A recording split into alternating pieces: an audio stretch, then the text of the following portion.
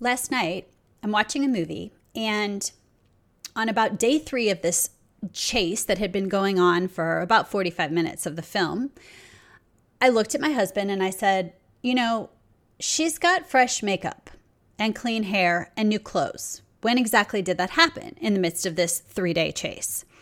And he looked back at me and he said, who cares? Just go with it.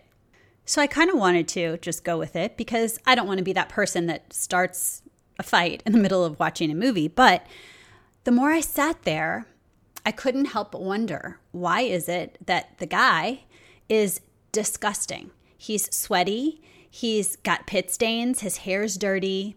He's literally foul.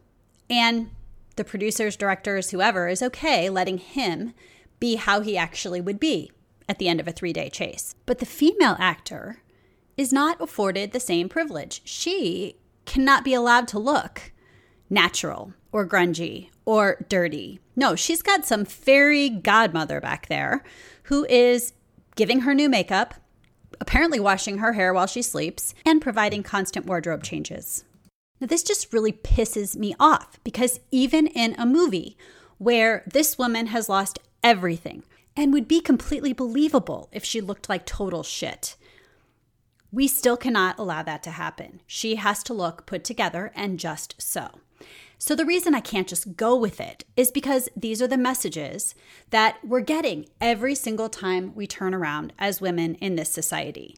We're supposed to have it all together, literally, no matter what. And I'll be really, really honest about this. I think that if the guy in the movie had also been refreshed overnight miraculously and put in new clothes and looked really, really good too, it wouldn't have bothered me as much. I would have been able to say, well, it's just kind of the movie. But it was such an obvious double standard. And for me, just going with it and not calling it out means I'm complicit and I'm accepting it, which I'm not. The standards that we strive for and the reality of what is possible are often two completely different things.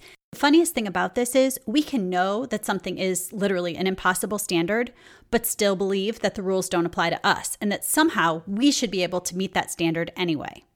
Here's an example. I recently finished teaching a 6-week session of a class I absolutely love. It's called Unmuted, and I essentially was trying to teach a dance class in the middle of the pandemic. So it was scheduled to begin right when lockdown happened, and I postponed it for about a month and then decided to go ahead and have live classes in a parking lot at an elementary school. And then when it was safe, we moved into a studio. I also put the whole thing online, so if people didn't want to come to class, they didn't have to, or they could choose to do a combination of both. I really tried to sort of anticipate every possible objection, every possible variable, and plan for it. I had so much time, energy, and emotion invested into trying to create this incredible experience for my students in the midst of what I knew was a very, very difficult time. The thing was, though, that the energy was just really, really different. And no matter what I did, and no matter how hard I tried, I simply could not duplicate the magic of this class. Now, I'm going to be really honest and tell you that my reaction at first was to feel like a total failure. Now, I know that a lot of people had a really good experience, but I also know that some didn't. And that was really, really difficult for me. Rationally, I know it is not possible to please everybody 100% of the time. But remember when I said that sometimes we think the rules don't apply to us? Well, this is that place for me. I seem to have a belief that I should be able to please everyone all the time when it comes to my classes, and that it somehow is possible for me to do so if I would just try harder. This, my friends, is perfectionism rearing its ugly head just in time to say to me, hey girl, I'm still here. I'm ready to ruin your life if you want to let me. Truly, there was a time where it would have. It would have bothered me. I would have festered. I would have obsessed. But that time is long gone. I've learned how to free myself from impossible standards because most of the time there are components to that I have absolutely no influence or control over. The only person I can take responsibility for is myself. I'm the only one I have control over. I'm the only one that I truly can make choices for. So for me to hold myself responsible for everyone else's experience One is pretty damn egocentric, and two places an expectation on me that I cannot meet. So what do we do if we are wired for perfectionism? Well, I can tell you one piece that you can start doing right now, and that is to identify what is possible. So let's walk back through the example I gave you of my dance class. What is possible are the things that I can do, the things that I can provide, the invitation for the space for people to come and have a really, really great experience. So when I honestly assess what I did, I discovered that I delivered what I promised, and even more because I did it both in person and online so people could make choices. I provided a clean and safe physical space that met all of the current health guidelines, both outside and in the studio. I showed up each week and taught with new music, fun choreography, and a completely open heart. I was on time, I was prepared, I anticipated the variables, and I adjusted quickly when things happened that were unforeseen. I communicated a lot. I was really clear about what to expect, how to prepare, and what was going to happen.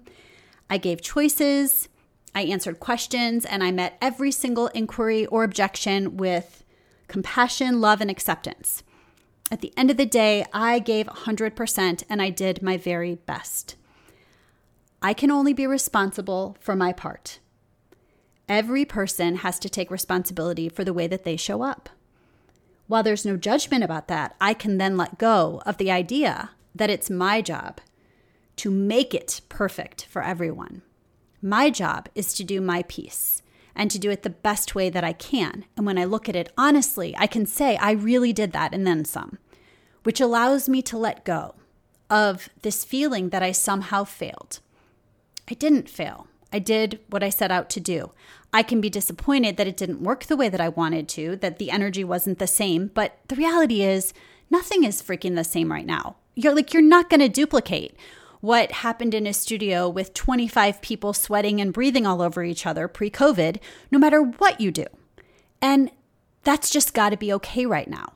And so if people are expecting that to happen in another form, again, that's kind of their stuff. So when you are letting go of impossible standards, the first thing is to look at what is actually possible. And what is possible is directly related to your piece and what you can do. Anything that is going to be out of your control or subject to a variable that involves someone else or something else may or may not be. And therefore, you can't take responsibility for that.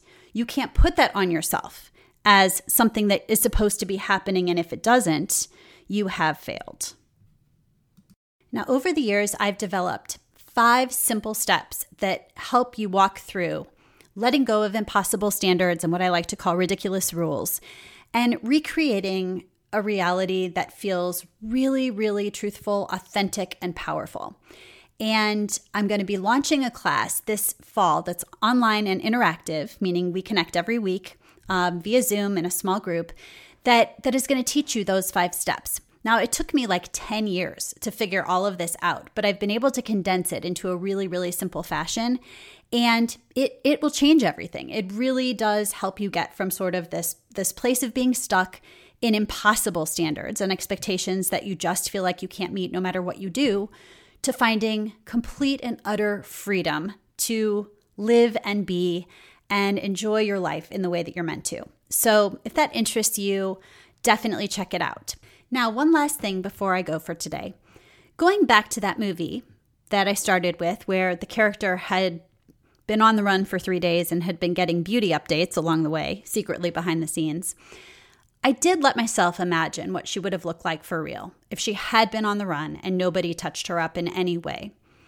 And as I sat there and watched the film, it occurred to me that this is yet another way that we can remind ourselves of what is possible, what is real, as opposed to what is an unreasonable expectation and an unreasonable standard. And by paying attention to the messages that we're given about who we're supposed to be, what we're supposed to look like, and where those messages are coming from, it can get a lot easier to challenge them. So yeah, I think I turned the movie from a romantic comedy into a horror film by the time I was done in my mind, but the reality is that probably would have been a much more compelling storyline. This is Kim Balorci, and you're listening to Boldly Stated.